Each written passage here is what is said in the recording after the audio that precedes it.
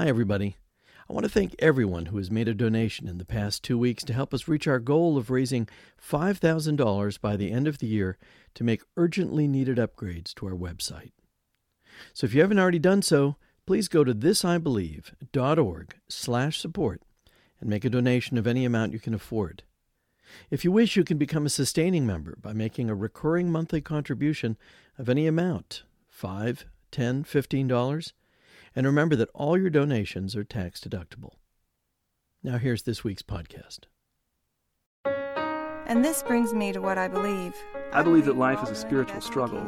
I believe in being gracious to others. I believe in the power of science fiction. I believe in singing badly. I believe that God lives in the space between people. I believe in so much more than freedom of speech, and I believe that it is time we all took a stand. This I believe. This week we're going to listen to an essay that was broadcast on NPR as part of our original This I Believe series there, which aired between 2005 and 2009. It's introduced by independent producer Jay Allison. Brighton Earley is an only child.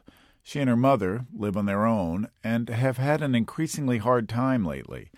Brighton said she wrote this essay to help her get more comfortable with her circumstances and to name the belief she's relying upon. Here is Brighton Earley with her essay for This I Believe.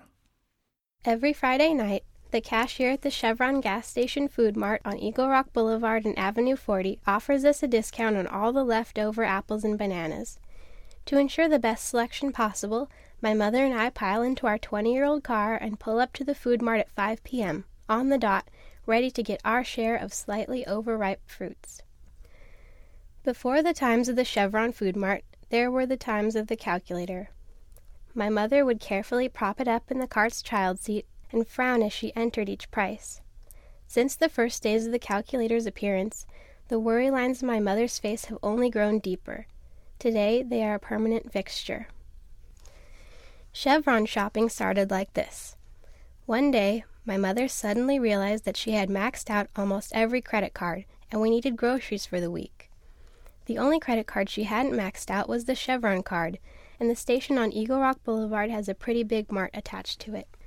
Since our first visit there, I've learned to believe in flexibility. In my life, it has become necessary to bend the idea of grocery shopping. My mother and I can no longer shop at real grocery stores, but we still get the necessities. Grocery shopping at Chevron has its drawbacks. The worst is when we have so many items that it takes the checker what seems like hours to ring up everything. A line of anxious customers forms behind us. It's that line that hurts the most, the way they look at us. My mother never notices, or maybe she pretends not to. I never need to be asked to help the checker bag all the items.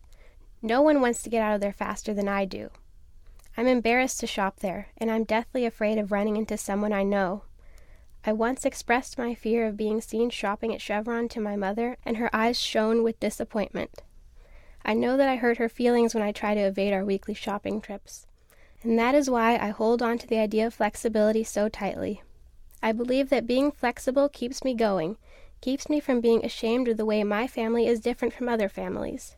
Whenever I feel the heat rise to my face, I remind myself that grocery shopping at a gas station is just a twist on the normal kind of grocery shopping.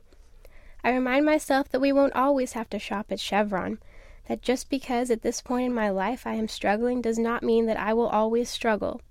My belief in flexibility helps me get through the difficult times because I know that no matter what happens, my mother and I will always figure out a way to survive.